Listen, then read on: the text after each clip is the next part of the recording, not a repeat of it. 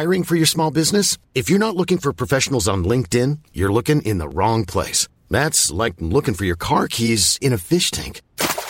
LinkedIn helps you hire professionals you can't find anywhere else, even those who aren't actively searching for a new job but might be open to the perfect role. In a given month, over 70% of LinkedIn users don't even visit other leading job sites. So start looking in the right place. With LinkedIn, you can hire professionals like a professional. Post your free job on linkedin.com/people today.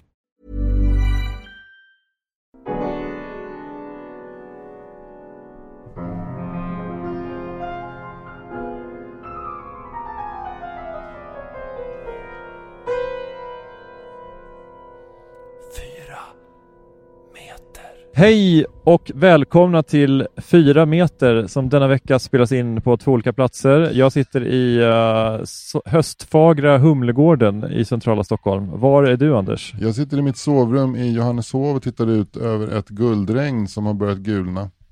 Ja, jag vet guldregn om hösten, va? Kan det bli finare? Ja, det är fantastiskt. Det här är som att man är med i en midlife crisis-film från 1982. Ja. Jag kollar på några högstadieungdomar som kastar frisbee. Ja, det känns som en idrottslektion som jag bevittnar. Jag fattar. Ja. Så du är utomhus alltså? Ja, alltså så här, det har ju varit lite, det har ju vana lyssnare av den här podden upptäckt att det har varit lite stökigt, kanske mest i mitt liv de senaste veckorna, att jag har varit lite ur hand i mun och jag har försökt att lirka i olika tidsschemat etc. Och att du har kanske varit den som var lite mer anpasslig och foglig så, men nu tänkte jag så här, nu är det slut på det. Och så tänkte jag att nu har jag en intervju klockan 1 idag in i stan och sen så åker jag ut till Gröndal och så kommer du dit och så spelar vi in ett helt vanligt avsnitt, så här avslappnat som man gör. Och sen när jag kommer till Humlegården där jag ska spela in intervjun så inser jag att intervjun är klockan 3. Och då efter det, sen ska vi åka till Skåne. Så att då blev det till att ringa Anders Sparring och fråga om vi kunde spela in på distans helt enkelt. Alltså, faktum är att det passar mig egentligen jävligt bra, för att jag hade min plan idag var att jag skulle gå upp tidigt vid 7 och så skulle jag jobba från 9 fram till 2:30 när jag skulle sticka ut till Gröndal och spela in med dig. Ja. Men sen har jag prokrastinerat bort hela dagen. Har du varit inne på sociala medier nu igen? Nej, vet du vad jag har gjort för någonting? Nej. Jag har suttit och kollat på dagstagningar av jägarna med Rolf Lassgård. Rolf Lassgård som går ut in genom olika dörrar. Du har suttit och kollat på dagstagningar av jägarna i t-shirt och bara under kroppjärsen? Nej, påklädd. Ja, men vi vet ju, alla poddlyssnare vet ju om din stora förkärlek för Rolf Lassgård. Människan, maskinen, skådespelaren. Ja, verkligen. Men jag har sett honom i så många olika situationer. Jag har sett honom stå och vänta utanför en dörr och höra hur regissören Jens Jonsson säger: ta det ett steg till ditt höger. Okej, säger Rolf. Och sen så och så gör han, och sen så går han in, levererar, märker själv när det inte är bra, säger vi bryter där, jag tar dem härifrån, regissören och så levererar han, och så ser man hur alla andra skådespelare är så jävla skärpta för att det är Lassgård i rummet. Men vet du vad jag också fick se? Nej. Jag fick se en sängkammarscen med Rolf Lassgård och Lena Endre. Oj. Nu, om inte kalsongerna hade åkt av förr så gjorde de det nu. jag high-fivade med mitt 16-åriga jag. Men det blev så här en dubbel sängkammarscen. Det blev en sängkammarscen på dagstagningen och det blev en sängkammarscen hemma hos dig också. Det blev lite mer ensam sex hemma hos dig bara. För fan vad mörkt. Nej, så blev det faktiskt inte. Men däremot så fick jag se den här scenen först i inställningen på Rolf, sen inställningen på Lena och sen helbilden och sen etableringsbilden. Så 4 gånger. 4 gånger 4 minuter. Och i ditt huvud så klippte du ihop det till en perfekt scen, va? Eller hur? Ja. Eller det var inte så att du laddade tankar ner alla de där filerna och satte dig och började klippa dig själv bara på känslan av att hur det skulle se ut på skärmen. Alltså det är roligt, för jag har inte riktigt koll på exakt vilken ordning alla scener kommer, men jag skulle i princip kunna göra en en egen edition av den här säsongen av Jägarna och släppa på Pirate Bay. Helt fullständigt obegripligt. Så utifrån vad jag tror ungefär. Så här borde så här, Jägarna The Sparring Cut. Ja. Eller skulle kunna göra, för jag har ju scennummer på alltihopa också. Ja, men det är så The Sparring Files, Jägarna. Jägarna Redux. Men du, jag vill bara säga det innan vi fortsätter så att inte ni får en felaktig bild. Den här sängkammarscenen mellan Rolf Lassgård och Lena Endre, det var alltså en scen i en sängkammare. Det var inte, den innefattade inte så att säga körtlarnas poesi. Jag förstår. Det var inte slemhinnornas möte. Okej, det var inte kroppsvätskornas diskotek. Nix fix. Det var inte det var inte en fontän. Det var inte det var inte Kuken och Fittans litterära soaré. Nej, det var det inte. Det var en dialogfest. Ja. Men du vet att när man säger sängkammarscen så brukar man oftast mena sexscen. Det känner du till? Jag vet, men jag tyckte att det var roligt att säga så bara för att jag visste att det skulle väcka en del förväntningar. Sen tänkte jag så här, tänk om Rolf Lassgård och Lena Endre lyssnar, då kommer de att lyfta på luren och ringa till producenten och säga, den här killen ska ni stämma. Ja, just det. Ja. Men egentligen är det så att du har inte avslöjat någonting egentligen. Folk vet om att... avslöjat 2 personer i casten. Rolf Lassgård vet man kanske att han ska vara med, eller hur? Ja, det var ju ett större avslöjande med så att Rolf Lassgård ännu inte syns till. Det verkar inte som att han är med. Då hade ju Aftonbladet hört av sig. Men du, apropå Rolf Lassgård så har han ju läst in Kerstin Ekmans Händelser vid vatten som radioföretag i sommar. Ja. Vilken magi det har varit alltså. Alltså helt otroligt. Helt otroligt. Ja. Jag pratade grejen är den att jag har liksom inte lyssnat slaviskt. Jag har bara kommit in i ett avsnitt då och då. Men det har inte gjort någonting. För att det har varit helt magiskt alltså. Ja. Ja, men han är hypnotiskt bra alltså, en jävel. Ja. Och Lassgård plus Ekman är lika med literally gold. Ja, men det Lassgård plus Ekman, det är verkligen så här, det blir som en buljongtärning av kustnorrländskt vemod på något sätt. Alltså det kan inte bli mer rätt. Det är nästan, alltså, man kan nästan misstänka att det skulle kunna bli så rätt så det blir fel. Att det är nästan för bra för att citera Marcus Johansson. Han brukar skriva det ibland så här, det är en kväll som nästan har karaktäriserats som nästan lite för bra. Ja, jag vet. Och sen så ser man att då betyder det att det är väldigt bra komiker, att headliner Simon Gärdenfors. Ja. Och så är det också Robin Berglund och Evelyn Mock. Ja. Och Kristoffer Nyqvist till exempel. Det är en bra kväll. Det är en bra kväll. Lite för lite tjejer skulle jag säga. Ja, faktiskt. Det är ändå 25%. Fan, jag tycker att är du hon Särner från Filminstitutet eller? Ja, alltså man blir påverkad. Ja. Jag vill inte att du får släppa det här genustänket, Anders. Nu är du bland vänner nu. Okej. Men jag är bara rädd att Särner ska liksom läggas näsan i blöt i comedy i Sverige också. Jag förstår. Nej, men det kommer du inte göra. Men det är väl bra. Det är väl bra att tänka på representation. Jag skojar lite med det. Jag fattar. Du driver med mig. Det här är ju ett möte mellan två. Det är få som fattar det när de lyssnar på 4 meter. Men det är 4 meter i någon mån ett möte mellan 2 politiska åskådningar, ska jag säga. Det så här, stalinismen mot nyliberalismen, eller? Ja, kanske kollektivismen mot individualismen. Ja, men det är det nog. Det är det som är lite häftigt tycker jag, för att det känns som att du står mer för kollektiva och jag för individualismen. Ja. Men det finns ju också starka kollektivistiska drag i mig. Alltså det finns ju ingen som blir så arg över att någon inte hälsar i trapphuset som jag till exempel. Och det har ju det skulle jag säga att det är ett kollektivistiskt liksom, grundad ilska. Att jag menar att om vi nu har ett hus tillsammans och vi ska så här, sköta om det, då hälsar man. Alltså det är någon slags, jag tror att jag mitt i all så här, sköter själv och skit i andra, så har jag nog ändå någon slags kollektivistisk ådra. Ja. Du, apropå kollektivistisk ådra, så skulle vi hälsa en ny Patreon välkomna ombord på det här skeppet. Ja. Det är Simon Pontén. Simon Pontén? Underbart. Ja. Jag tänker att Simon Pontén, han jobbar med keramik, gör han inte det? Pontén Alltså det är liksom, grejen med Pontén, namn Pontén är ju så otroligt präglat av Gunilla Pontén ju, tänker jag. Alltså designen. Ja. Så det är svårt att ta namnet Pontén och vandra en annan väg än åt ett designhållet, kan jag tycka. Ja, men det finns ju också skådespelaren Thomas Pontén. Ja, den vägen tog inte jag, märkte du? Nej, men det är återigen att du har lite bättre koll på design och form. Att du liksom går till föregångaren till 10-gruppen Mahjong och Gunilla Axén, Gunilla Pontén.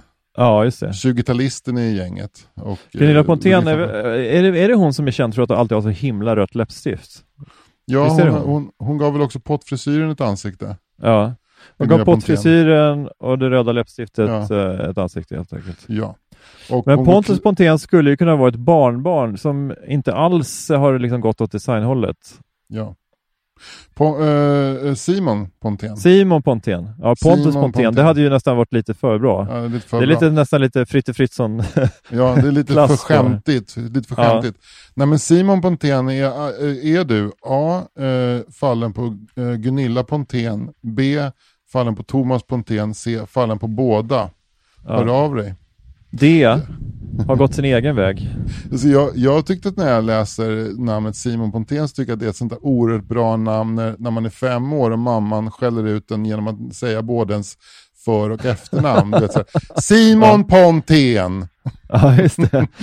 Men jag tänker att jag hör vad du säger och jag tror att det är så, men det känns också som att många namn liksom ligger bra i munnen när mamma är allvarlig och ska prata liksom lite allvar med en. Ja, verkligen.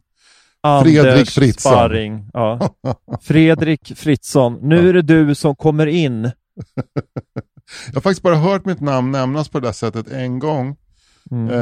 När någon är arg och säger mitt för- och efternamn, och det var när vi spelade fotboll i skolan.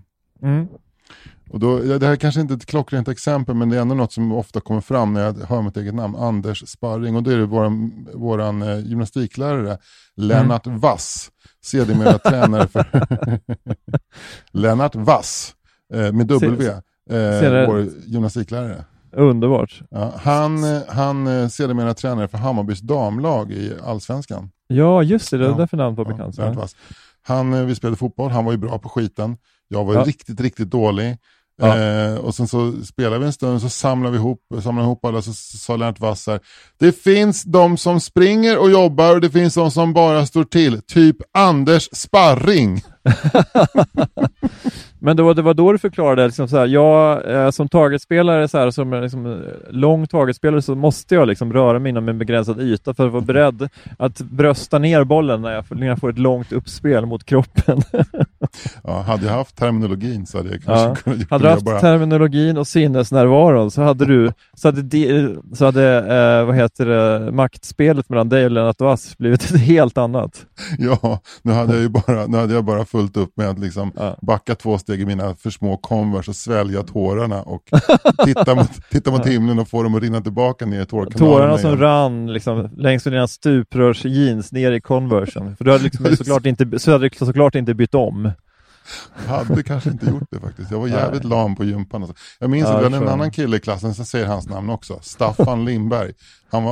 Staffan Lindberg, han var ordförande i elevrådet. Han var också bäst på sport. Han hade ett rockband som uppträdde i aulan. Och han var ihop med en tjej som hade slutat gymnasiet redan innan han hade gått ut 9:an. What? Japp, Staffan Det är fan Lindberg. helt sjukt. Vilken övermänniska. Han är en sån jävla övermänniska. Eller renässansmänniska kan man kalla honom. Renässansmänniska. Vad är din definition av renässansmänniska? Ja, det är väl någon som är ihop med en äldre tjej, va? Ja, men var inte. Och kan skulptera i marmor. Kan skriva med både vänster och höger hand samtidigt och vara ihop med en tjej som är 5 år äldre. Det är definitionen av renässansmänniska. Alltså, däremot så undrar man vad det för fel på den här tjejen som var 19 ihop med en 15-åring. Det kan man fråga sig. Det. Men du vet vad så här riktigt sus över Fruhängsskolans skolgård när det går en kvinna över skolgården. Hoppar in i en liten Volkswagen Polo och kör iväg och alla bara, vem var det där? Det var Staffans flickvän. Nej, fy fan, alltså vilken jävla högstadiekingen Staffan Lindberg. Men du, det här vill jag gärna höra. Har du någon koll på vad han gör idag då? Vänta, jag kan berätta det sen. Men vilket fall som helst så... Är det olika stickspår eller? Ja, men jag skulle berätta om när jag min förmåga att spela fotboll, den blev tydlig när Staffan, som såklart var fruktansvärt bra på fotboll, spelade i Älvsjö AIK, fick bollen, han var väl ytterback i sitt lag och jag var väl ytterback i mitt lag, vilket resulterade i ett olyckligt möte på vår planhalva när jag skulle ta bollen från honom, och det blev bara att jag fällde ett lamt krokben på Staffan, som visste att det där blir gult kort, var på Lennart Wass springer fram och håller upp ett imaginärt gult kort och skriker sparring, gult kort. Lennart Wass tog sitt jobb på allvar, märker jag. Ja. Nej, men Staffan Lindberg, det var en person som var ju stressfaktor på den här killen. Men var det så att han också var ganska trevlig? Ja, han var väldigt trevlig. Ja. En gång så han var otroligt schysst, fast han var väldigt bra på allt. En gång så skulle vi spela basket på Jumpan, och då var det jag och Staffan och min kompis Fredrik, vi hamnade i samma lag, och Staffan såg att han hade fått skiten. Men alla andra så här, jag-svaga fruängsskolskillar, de hade liksom bara fräst och tänkt okej, vi byter väl lag sen. Men Staffan, han samlade ihop mig och Fredrik och snackade med oss lite så, okej grabbar, det här klarar vi. Och liksom coachade fram oss till seger efter seger, för att köra så här kort, första korgen vinner. Fan vad bra sparring, fan vad bra. Tills Fredrik fick bollen under korgen, skulle lägga i den, men fick någon form av hjärnsläpp och drev bollen jävligt snyggt över hela planen mot sin egen korg och sänkte den där. Men det här är som en high school-film. Ja, började gråta och sprang hem. Nej, det här tror jag inte på. Jo, det är sant. Inte det sista också? Ja. Men Staffan, eller kanske inte hem, men han blev sittande i omklädningsrummet kanske. Men Staffan han var ordförande för elevrådet, och han hade också ordnat 9:ornas skolbal. Och lite där svek honom om det här fina omdömet som han hade visat prov på. Han tog även så här debatter mot lärare som han tyckte hade fel ideologiskt i saker. Staffan var med i Kommunistisk ungdom. Okay. Så hade vi en lärare som var med i Lidingö Moderaterna, och de råkade ihop. Erik Gullin och Staffan Lindberg stod och käftade utanför biblioteket. Sen, och det har blivit en dokumentärfilm nu som så om debatten mellan Staffan och det var någonting, han var så här tidig Jan Björklund-gubbe, här Erik Gullin, så han hade slängt ner en namninsamling för att han tyckte att kunskapskraven i ämnet svenska, som var hans ämne, att de hade sjunkit för mycket, och uppmanade eleverna att skriva på den här listan. Jag hade som en jävla ögontjänare gått ner och skrivit på den här listan. Ja. Och dagens lärare bara, håll i min öl. Ja, verkligen. Framvända ett gammalt, whatever that means. Framvända ett gammalt 4 meter uttryck. Ja. Men var han en sån gammal, vad heter han, Gullin, var han en sån här apartheid-moderat med tonade glasögon? Nej, han var inte apartheid-moderat. Han var mer en... frifräsare. Han var en sån... Jag vet inte vilken typ av moderater det finns. Han var väl en... Han var mot löntagarfonder. Han var en Lennart Wass-modell. Han var en sportig kille. Han hade ett julben, spelat tennis. Hade han en sån här liksom extremt utvecklad bröstkorg? Alltså så att han var nästan lika så här djup som han var bred. Så här längdskidlungor liksom. Ja, faktiskt. Ja. Lite så. Jag vet precis vilken människotyp du pratar om. Men i vilket fall som helst hade Erik Ullin stängt ut den här namninsamlingen för att han tyckte att det var slappt med kunskapskraven i svenska och för låga, och uppmanade då elever att skriva på. Och Staffan Lindberg blir topptunner rosenrasande på det här, för han tycker inte att lärare ska driva ideologisk agenda i skolan. Och jag älskade ju Staffan. Jag avgudade marken han gick på. Men jag insåg samtidigt att jag hade skrivit på den där namninsamlingslistan. En jävla stresspåslag i en 14-årings kropp. Ja, fy satans. Jag eldade upp mig och skrek till Erik, gå in och kolla på vilka som skriver på listan. Du har till och med manipulerat mig. Gjorde du det? Ja. Nej. Jo. Men fan, det låter som att du så fabulerar nu, men vad fan. Nej, vad är det? det är sant. Nej, vi måste göra en egen podd bara om din högstadietid, hör jag. För det här finns ju historier att plocka ifrån. Men fan vad roligt. Men jag tänker med sådana här som Staffan Lindberg. Att man tänker ju så att sådana som var så här perfekta på högstadiet, alltså inte så här högstadiemobbare, men de som var väldigt tidigt utvecklade var balla på allting och elevrådet och fotbollen och hade flickvän, att de kanske inte riktigt då kommer loss i livet senare, men det är ju bara kanske inte en heltäckande teori. Faktum är att jag såg Staffan dök upp i ett avsnitt av Adam Alsings och Agneta Sjödins program Tur i kärlek. Oj, okej. Och då kändes det lite som att han hade att någonting hade dragit snett, att kamkedjan hade hoppat av. Okej.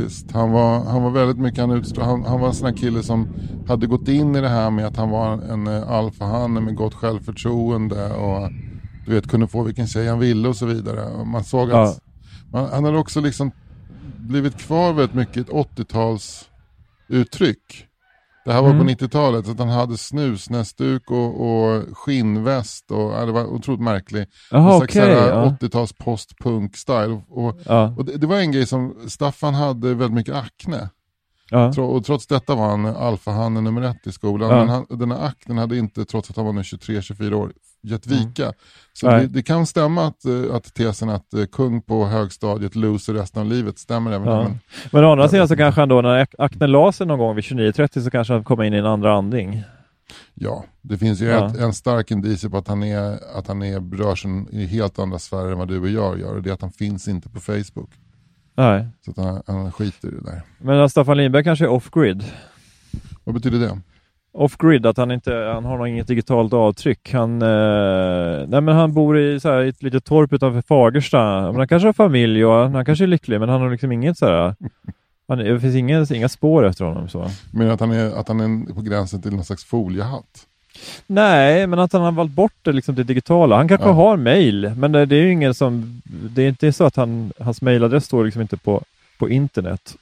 Nej, det är sant. Men så han har en så pass bra självkänsla att han behöver inte den här lilla dopaminkicken varje gång det liksom lyser en röd 1, 2 eller 3 uppe i notification. Nej, han är liksom inte lycklig som bara om någon skriver till henne på Twitter. Fan, vilket kul senaste avsnitt av podden. Nej. Men det sagt, så kommentera gärna 4 meter bara om ni tycker det är bra. Ja. Så hör av er. Ja, verkligen. För vi är inte några liksom sådana killar, utan jag är den där typen att om jag får ett mejl att gud vilket bra avsnitt av podden, då kan jag inte jobba på resten av dagen, för jag måste liksom bada i det här liksom belöningsbadet. Och det jobbiga är liksom att så här, ungefär varannan dag så kommer något beröm och varannan dag så kommer det dagstagningar från jägarna, så att det liksom det blir fan inget gjort. Faktiskt, alltså jag borde verkligen isolera mig. Ja, men det har vi pratat om innan, det där med attention span, så att du kanske liksom förleds ibland av att du kan ägna en halv dag åt ett Facebook-diskussion eller ett Twitter-flöde. Alltså mer än en halv dag. En lyckad retweet, citerad retweet. Ja. Och jag måste följa upp det liksom i dagar. Ja. Vi kanske ska göra som jag brukar göra med Bosse, att det är lite så här belöningsbaserat, att äter han middag ordentligt så får han liksom får han glass, och har han tagit av sig kläderna ordentligt så får han kolla lite på tv och sådär. Det är samma sak, att vi spelar inte in den här podden för att du har skrivit ett visst antal sidor i senaste Knyckertz-romanen. Nej, det är faktiskt nästan en bra idé. Ja. Jag vet inte om det finns egentligen bara en sak som kan få mig att jobba. Det är när jag känner kniven riktigt mot strupen. När jag fattar att nu är det inte långt kvar till deadline, och den här deadlinen bryter man inte, då kan jag dygna, då kan jag verkligen, men det kan ju också påverka slutresultatet i negativ riktning, att man upptäcker efteråt att fan, varför upptäcker jag inte det där, för det hade jag nog upptäckt om jag hade börjat 3 veckor tidigare liksom. Ja, men det jag är ju lite deadline-baserad också, men jag kanske är lite mer åt något mittemellanfall. Ja. Men å andra sidan, whatever rocks your boat, det är inte säkert att, för det finns ju någon slags sjukdom också som är någon som håller på att göra 17 versioner av samma sak. Det är inte säkert att det blir bättre bara för att man håller på med det. Nej, det är verkligen. Sen så måste man ju också leva någon gång. Man måste ju, alltså, livet är ju att sitta och titta på vem som gillar ens inlägg på Twitter. Måste fan leva lite grann. Men fan vad jag saknar det här lite levnadsbiten lite grann. Just det där att det är skitskul att sitta och spela in podd med dig, men just det där att ta den här, ta en riktig grosshandlarmiddag någon gång också. Liksom sitta och skrävla och bli lite på pickalurven. Det har varit mysigt tycker jag. Det gör jag också. Jag saknar också det. Men alltså ditt liv tillåter inte, det finns inte en pusselbit för det just nu i ditt liv. Nej. Du måste bara leverera. Ja, men så är det. Men därför så är det ju otroligt skönt att veta att vi har de här inspelningarna en gång i veckan. Ja, men absolut. Men det som kan skrämma mig ibland är att man jobbar så bra, för man tänker att belöningen kommer sen i form av grosshandlarmiddagar och så vidare. Och så tänker jag, tänk om jag liksom bara dör. Man har levererat något, så nu ska jag skicka ett sms till Fritte.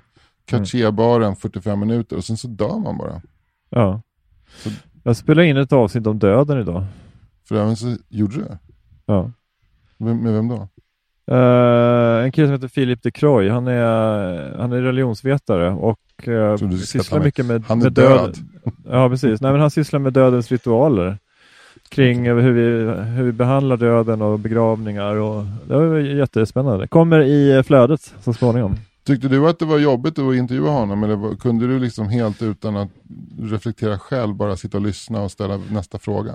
Nej, men för det mesta var det bara att sitta och lyssna och ställa frågor. Men jag blev liksom berörd några gånger. Vi pratade om det här med döden, hur förberedd man är på döden. Och att jag sa ju att någonting med att nu är jag ju 49 och jag har små barn och det är jag är inte där än. Om jag skulle få en dödsdom eller du har ALS, så skulle jag bli otroligt stressad och få jättemycket ångest, både för att jag inte känner att jag har levt klart, gjort det jag vill göra, och dessutom då att jag lämnar mina barn faderslösa. Så det är mycket stress kring det, men vi konstaterar då att är man då 90 år och haft ett bra liv och märker att kroppen börjar svika, så kanske man då inte har, eller många har inte lika mycket ångest, för att man känner att jag är färdig nu jag är klar liksom. Och jag vet inte hur du upplevde det från till både din mamma och Mimis pappa, men var det någonting ni pratade om? Nej, men ja, alltså just det där med att nu är ändå livet slut, nu kan jag dö, det är någonting som är väldigt svårt att relatera till, och det var väl ingenting jag kunde känna att direkt min mamma eller Björners pappa heller gav uttryck för. Fast båda två tvingades väl göra det. Alltså men det känns ju som att båda de två hade mycket mer kvar egentligen. Ja. Men att det blev så att de klarade liksom, de blev sjuka och dog helt enkelt. Ja, men de var båda två var tvungna att acceptera att de nu skulle dö, och liksom, mamma sa så här: jag kommer aldrig få se mina barn ta studenten. Det fick hon inte se ett barn ta studenten, men 2 av dem skulle ta studenten samma vår. Hon sa så här: jag kommer aldrig få uppleva barnbarns barn. Vilket hon egentligen borde ha fått, eftersom hon blev farmor ganska tidigt. Hade man hållit ut det i 10 år till så hade hon fått det. Ja. Men jag tror att hon pratade om det, att det här kommer jag aldrig att få uppleva. Men jag har haft ett fullvärdigt liv. Mitt liv har ändå varit väldigt bra. Det är liksom så tror jag hon fick tänka. Men jag tror att om du är 95 år då kan du nästan somna in mitt leende på läpparna, för du vet att jag har inte ens en längtan efter någonting mer. Allting har varit kanon. Ja. Och så upplevde jag väl inte att det var i hennes fall. Absolut inte i Mimis pappas fall heller. Han sa ju för sig de sista 20 åren av sitt liv: jag ska snart dö. Ja. Mitt liv är ändå slut. Men sen så skrev han ju under den perioden 7 diktsamlingar, och på sista året gav han ut 3 böcker, och det var väl ett uttryck för att helvete, jag är inte klar, jag har mer jag vill göra liksom. Ja, men det var ju mer en besvärjelse på något sätt, tänker jag. Ja, verkligen. Mom deserves the best, and there's no better place to shop for Mother's Day than Whole Foods Market. They're your destination for unbeatable savings, from premium gifts to show-stopping flowers and irresistible desserts. Start by saving 33% with Prime on all body care and candles. Then get a 15-stem bunch of tulips for just $9.99 each with Prime. Round out Mom's menu with festive rosé, irresistible berry chantilly cake, and more special treats. Come celebrate Mother's Day at Whole Foods Market. One size fits all seemed like a good idea for clothes. Nice dress. It's a t-shirt. Until you tried it on. Same goes for your healthcare. That's why United Healthcare offers a variety of flexible, budget-friendly coverage for medical, vision, dental, and more. So whether you're between jobs, coming off a parent's plan, or even missed open enrollment, you can find the plan that fits you best. Find out more about United Healthcare coverage at uh1.com. That's uh1.com. Men får jag fråga dig en sak, Fritte? När du tänker på döden, ungefär, bara för att jag har en exakt, så här, jag har en tanke om hur lång tid jag ska dö. Och det kan ju vara kanske att jinxa lite och säga det, men bara så här, ungefär, hur lång tid tror du att du var kvar att leva? Ja, men jag var med i Mina vännerboken, Robin Berglunds podcast, när jag var 46. Och då frågade han hur gammal vill du bli? Och då sa jag 92, för det var ju då det dubbla. Så det är väl ett bra riktmärke. Ja. Men tror du att nu är du 49, kan du tänka dig att hänga i till 98 nu då? Ja, absolut. Ja. Absolut. Ju äldre jag blir, desto äldre vill jag väl bli också. Ja, så är det väl. Jag vill ju ha så många år som möjligt. Men så, rent statistiskt sett så hittills blir vi bara äldre och äldre, och vetenskapen blir bättre och bättre, och fler sjukdomar, som speciellt cancersjukdomar, får ju bättre och bättre behandlingar.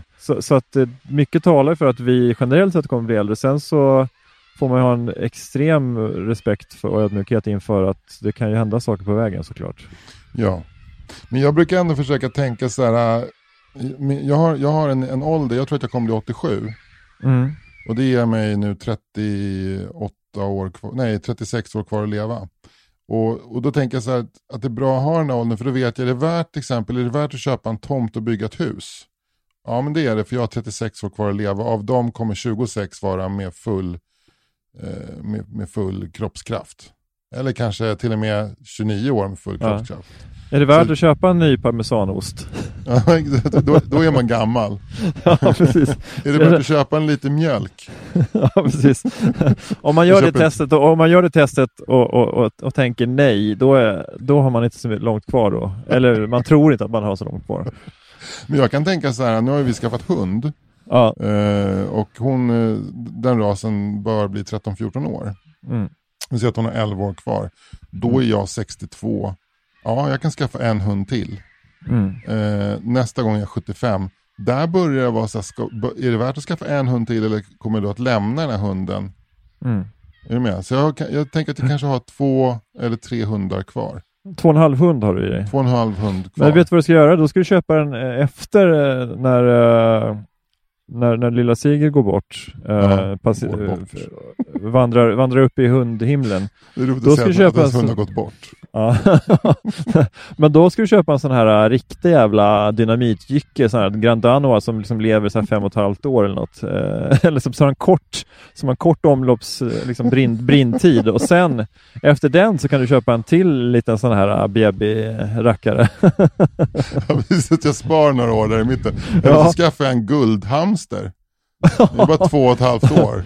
Skaffa en guldhamster som du spolar ner efter 2 veckor. Sen kastar jag mig över en pudel igen som blir 15 år. Ja, men det är roligt att om det var så att om man dör före sitt djur, då kommer man till helvetet. Så man måste hela tiden förhålla sig till det. Okej, men jag kan kosta på mig en pudel här.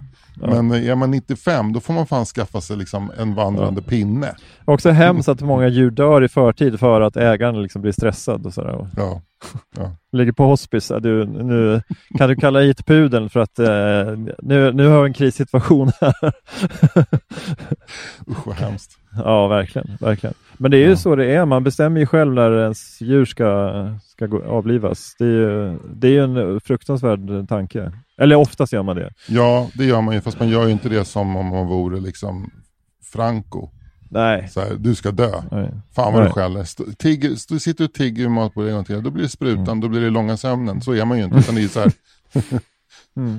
Det är ofta man pratar lite grann om det och gråter, och sen gör man det, och sen så har man rå ångest kring det. Ja. Men du, på det målarkodet, ska vi gå ut på det eller? Ja, det kan vi göra. Du, jag tänkte berätta faktiskt en liten solskenshistoria. Förra veckan presenterade vi ju Viktor Almström som Patreon. Du har fått namn afasi. Eller förlåt. Det här är klipp här, Marcus. Förra veckan presenterade vi Filip Almström som Patreon. Och jag fick ett litet DM på Insta. Det är ju då Nisse och Fias lillebror. Häftigt. Ja, så att det förpliktigar, tycker jag. Vi har ju många härliga Patreons sådär. Men har man ett ansikte på sin patron, så då känner man att nu får man skärpa sig lite.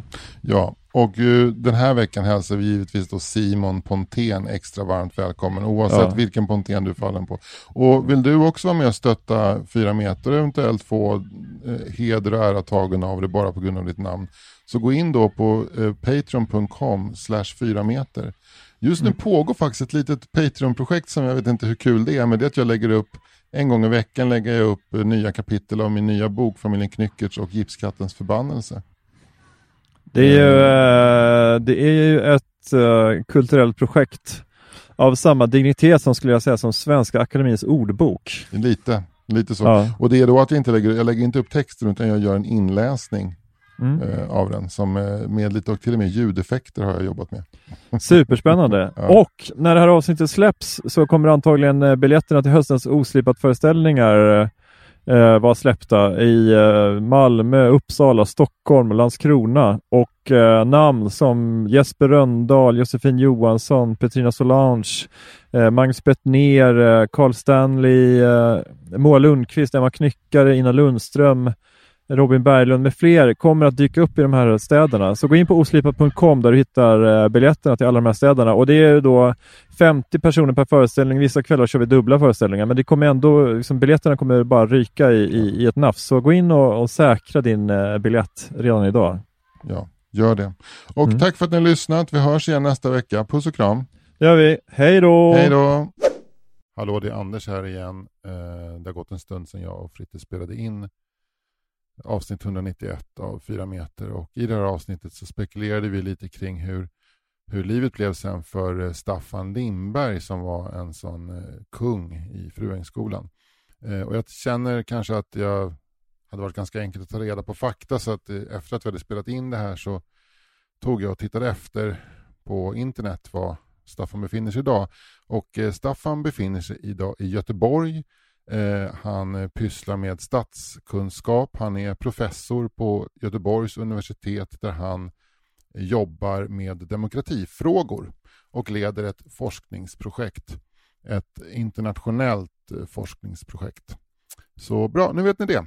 Hej, vi hörs igen nästa vecka. Planning for your next trip? Elevate your travel style with Quince. Quince has all the jet-setting essentials you'll want for your next getaway, like European linen, premium luggage options, buttery soft Italian leather bags, and so much more. And is all priced at 50 to 80% less than similar brands. Plus, Quince only works with factories that use safe and ethical manufacturing practices. Pack your bags with high-quality essentials you'll be wearing for vacations to come with Quince. Go to quince.com/pack for free shipping and 365-day returns. Mom deserves the best, and there's no better place to shop for Mother's Day than Whole Foods Market. They're your destination for unbeatable savings, from premium gifts to show-stopping flowers and irresistible desserts. Start by saving 33% with Prime on all body care and candles. Then get a 15-stem bunch of tulips for just $9.99 each with Prime. Round out Mom's menu with festive rosé, irresistible berry chantilly cake, and more special treats. Come celebrate Mother's Day at Whole Foods Market.